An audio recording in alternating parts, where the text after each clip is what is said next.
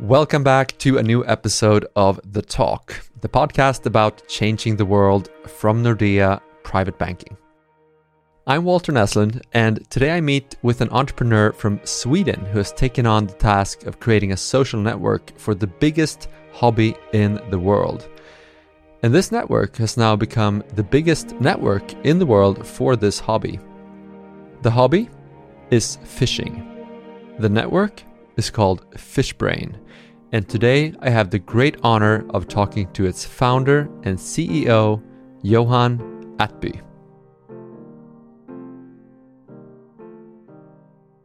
Well, I guess first off, you are doing an app for sports fishing. Correct. And people need to understand why that is such a big deal. And I think the best way to do that is just to run some numbers. So there's a couple of reasons. First of all, one of the reasons I started, sport fishing is the world's largest hobby, which very few people know. There are 50 million Americans that fish every year. They fish 19.4 times per year. So it's a lot more frequent than people do. And they spend a ton of money. It's a $50 billion industry in the States alone. So there are many, and they spend a lot of time on the water, and they spend a lot of money, which made me very excited about the opportunity. So how large did you say the market was? $50 billion US. Okay, yeah. So in the US alone. In the US alone. So it's the world's, so I mean, just that fact alone, that it's the world's biggest hobby. I think we all think that there are other hobbies like tennis or golf, I don't know, whatever, that would be big, but this is as big as both of those combined, right? Correct. Yeah. So you have a great market to start with, and it's a huge hobby, and it's also, I guess, fun. Are you a fishing fan yourself from the beginning, or where did this interest come from? It definitely didn't start from that. I am a fisherman. I know there are a couple of articles saying that I'm not a fisherman. That's not true. I'm born and raised on a farm, so I have been hunting and fishing since I was a kid. But it's not my biggest passion. I'm more of a cyclist than I'm a fisherman. So starting Fishbrain was more coming from a numbers perspective, because I have my background in academia to start with, but then I became an entrepreneur. So for me, that was more thinking about what are the macro trends that I believe in and spotting this opportunity. But yes, I know how to fish. I love to fly fish. Yeah. If I can get out with my rod, I love it. But I even think since after I started Fishbrain, I think I fish less than I did before. I work too much. But you meet a lot of great fishermen and fisher. Is it fisher women or anglers? Anglers. Do you meet a lot of anglers? I do. Yeah. So I guess you've learned a lot from them too. Then I don't have time to go fishing with them that much. So it's this is something you really have to practice rather than learning how to fish in theory. It's so I don't get out to fish that much with the crazy good ones. Sometimes I do, but not that often. And you said you were from academia. What is your background? My background is I started out in mathematics and physics, and then I went straight for a PhD in AI. So I started in Chalmers University of Technology. Then I spent some time at the Santa Fe Institute in New Mexico, which is a fabulous place. I think there are 3 or 4 Nobel Prize winners over there. Wow. So it was a great place to be.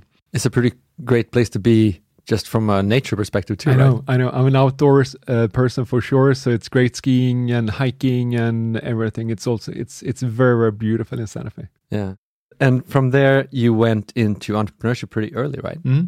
What happened after academia? So the thing is, when I was at the Santa Fe Institute, I was super inspired because these super smart professors, many of them, they had their own side gigs. They started 1 or 2 other companies, and many of them very successful. So I thought, hey, I can also do the same. While I finish my PhD, why don't I start a company? And I started the company. I never finished my PhD. So that was the end of my career in academia. Yeah. And my start as an entrepreneur. So yeah, I guess we've heard that story before, right? I know. Happens from time to time. I think it's pretty frequent. But what I wanted to do is I wanted to leverage my background in AI. So that's what I did. So my first company, which was all about fixing computer support problems using AI. So gathering a lot of endpoint data and using machine learning to fix computer-related issues, which was also easy in theory and super hard in reality. But somehow we got it to work. Yeah, and you did you start that company in Sweden or I in the did. US? In Sweden, yeah. But you moved it to the US, correct? And why was that? Because this was a B2B company, so we were selling mostly to large enterprises, And we pretty quickly tapped out the Swedish market because there aren't that many big companies. And especially since the best fit was companies with a lot of computers. So we went for the US and working directly with the software and with the hardware companies, with the service providers, the telcos. So we ended up having big corporate clients. We got Symantec in Cupertino. I managed to get Microsoft as a customer. So and so everything is bigger in the States. And if you run a tech company, there's at that point in time, I think it's very different today. I think it's a great place to run a startup in Stockholm 2020. It wasn't. I moved to Silicon Valley 2007. Stockholm was not a great place to run a company because it was missing venture capital. There wasn't capital available. The talent pool was very limited. So, but today is very different. Now you have at Fishbrain you have your biggest market in the US. Correct. But you're running the company from Sweden. I know. It's weird. How does that work?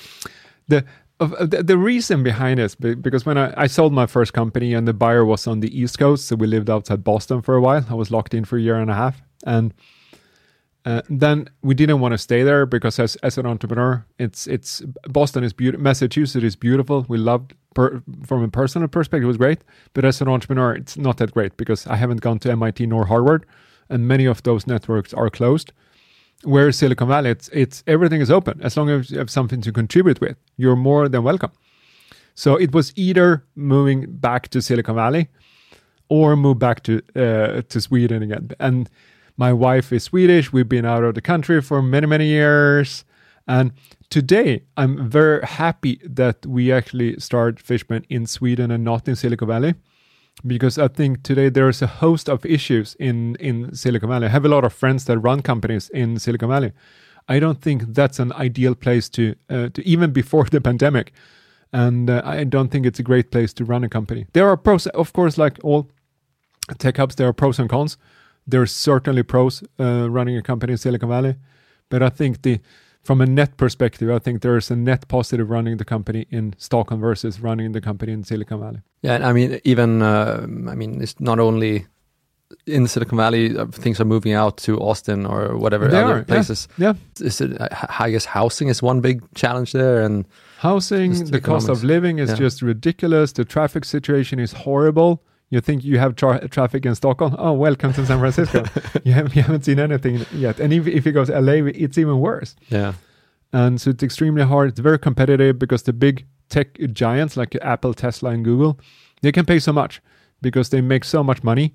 So they more or less, at Fishbrain, we have a lot of people in machine learning. They would get poached daily by these large companies that would pay up 2, 3, 4 times as much as we can pay. We are a startup or a scale up, so we cannot pay. We cannot compete with salary. So no, right? You can compete with fishing. Compete with actually making an impact and not being a very, very tiny cog in a very, very big machinery. I think that's what we can compete with. But you're 70 employees, about there. A little bit more, yeah. A little bit more, yeah. And they are from 30 different countries. They are. No, I think it's good to have a cultural environment because our audiences, even though we have the majority of users are in the US, so we have a lot of Americans in the company, but eventually we will be global. I think it's good. I think it's really hard to build a global product without actually people from these countries. So I think it's good to have a global workforce. Yeah. Can you tell me a little bit about how the product works? How does this app work? So it's basically 2 things. If you don't know fishing that much, fishing is totally about bragging. Because a lot of fishing today, anglers, they don't keep the fish. They practice what's called catch and release. So they land the fish, they unhook it, they take a picture or increasingly so video. And then when they have it, they want to brag about that. They spend so much money, they spend so much time landing that dream catch. So they want to brag. But that type of content, I'm in general a very big believer in vertical social networks. I think for example, watching The Social Dilemma now, I think the days of general social is over. I think that will be overtaken by more vertical social networks. Yeah, or niche. Yeah, because you will have so much better engagement if you're in a group of like-minded versus in a group of friends, because you don't share that many interests with your friends. So you have the pictures, you want to brag about it, but you want to brag in a peer group, not in a friends group, because your friends on Instagram or on Facebook, or if you post this on YouTube, you get very little engagement. And that doesn't matter whether this is fishing or cooking or baseball or hockey or painting or music, whatever. You don't get good engagement on specialty content. So you want to have that discussions, but you want to have it with peers. Then from a utility side, we're all about making an angler a better angler, because every angler, no matter the level, whether you're a novice or you're an intermediate or you're an avid angler, you either want to catch more fish, different species, larger fish. So here comes the data play. And I love companies where you can actually crowdsource a data set that doesn't exist before. And that we definitely do in FishBrain. So when users log their catches, we collect like 25 parameters on every single catch. What was the air pressure? What was the water temperature? The wind speed, the wind direction, the tide, the moon phase, everything. Location, I have to say, it's optional. As an angler, you don't need to, it's very important, you don't need to share your honey holes. You don't have to, it's completely optional. Yeah. And it always will be. But the weather parameters, and then we apply machine learning on top of this data set. So we can actually tell anglers when, where, and how to fish. This isn't possible before, because if you're an avid angler, if you say that you ask 100 avid anglers when, where, and how to fish, you will get exactly 100 different answers. That's because one person can only fish that much. But if you aggregate a lot of this sport fishing data, you can actually figure out the patterns in a very different way. Right. Just to be clear, so you have the location, but you don't share the location. We would never share the location. Right, but no. You have it. We have it. Right. So and that's how you can collect all the other data, the air pressure and the climate and correct. Everything. From integration with weather services. So we don't, but integrating with weather services, we collect those. We've built a model. So when you take a picture, and this is something we co-develop with Google, it's pretty cool. Yeah. From the image, we can automatically identify the species. And that's cool. They featured FishBrain on their keynote presentation last year because of this. Yeah. So that's is that the whatever it's called, the Google where you use the camera and it identifies whatever. Correct. Yep. Right. Yep. My son loves that.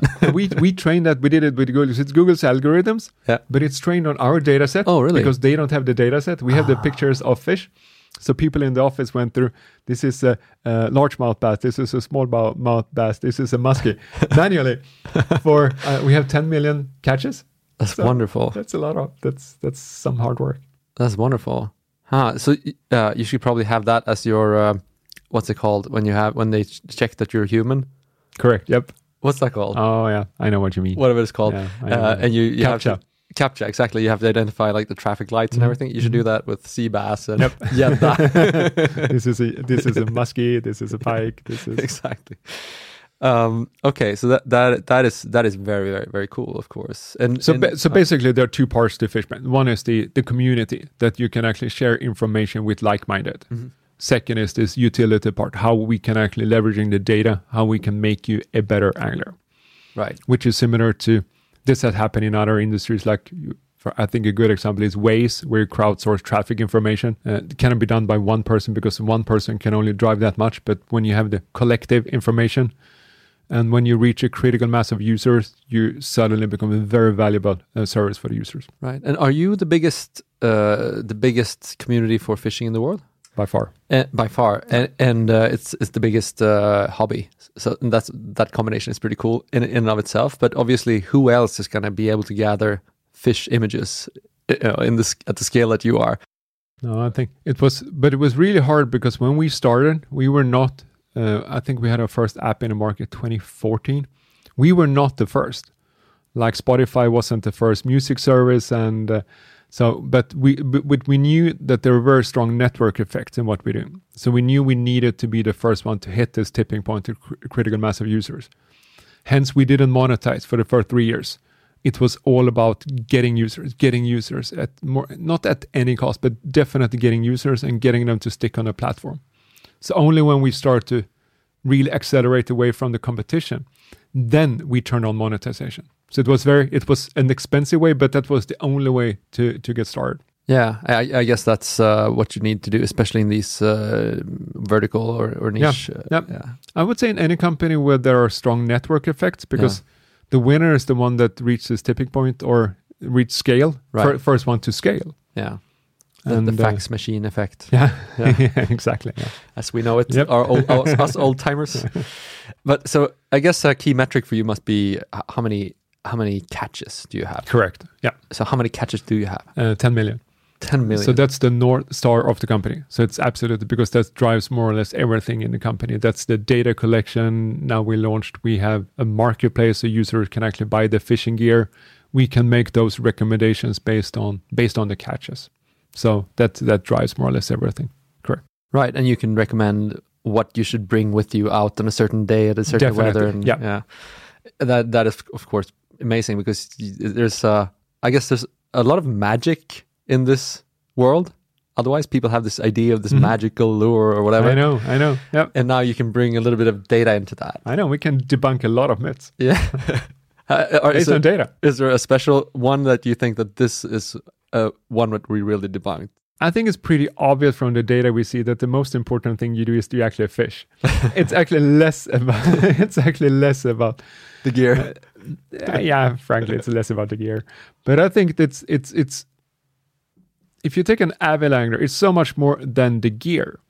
But it's also how do you retrieve the bait? Because even if you put the same equipment and give the same equipment to two anglers, the one that's better will catch more fish.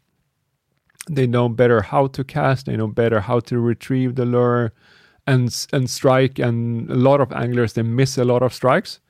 So even if you put the same equipment to two anglers, one of them the better one will, over time. There is, of course, there's an element of luck in fishing as well. But say over time, the better angler will catch a lot, not just a little, but a lot more fish. Right. As we say in the industry, the better angler will get more luck. Exactly, yeah. Wasn't that something like Ingemar Stenmark said something around that? Exactly, Yeah. something like that. Oh yeah, I think you said it. The more I practice, it's funny. The more I practice, the more luck I get. Exactly, Something like that. That's exactly it. That's a great quote. It's a great. We should bring him on the podcast. Yeah, we should. So, just one question about product. I know I'm skipping around a little bit, but I seen a quote from you saying that innovate the core and copy the rest. Mm-hmm. What do you mean by that? This is so important today's world, because when you build a fishman, of course there's a social element to it. One would think that, okay, copy what's working on Facebook and copy what's working on Instagram or copy what's working on now on TikTok. That's not really how it works. I think there are certain things that are just copy because it's more or less working on their platforms. But I think it's critical today that you identify what's core for your business and double down on that one. And for us, it's doing the learnings over the years that everything we've done, which is more or less copy from others, it doesn't work. Because Facebook and Instagram and TikTok, and they're working quite okay. But the more we invest and the more time we spend on doing fishing specific features, the better the numbers. But that doesn't mean that we can ignore the other parts, because there's a bar in social. If we don't hit that bar, people won't be using Fishman. But we don't have to innovate there. We can just do, okay, this is the minimum bar. So that we do. But then we invest in, okay, the fishing specific features that general social would never think about doing. Right. So that's where we need to innovate. It's around the core. How do we actually make a fantastic service for anglers while maintaining this bar in social or any other utility app, which is increasingly hard. Because if you look at, I get more or less every week, I get someone that contacts me saying, oh, I want to do Fishman for XYZ, for another vertical. I said, can you help me?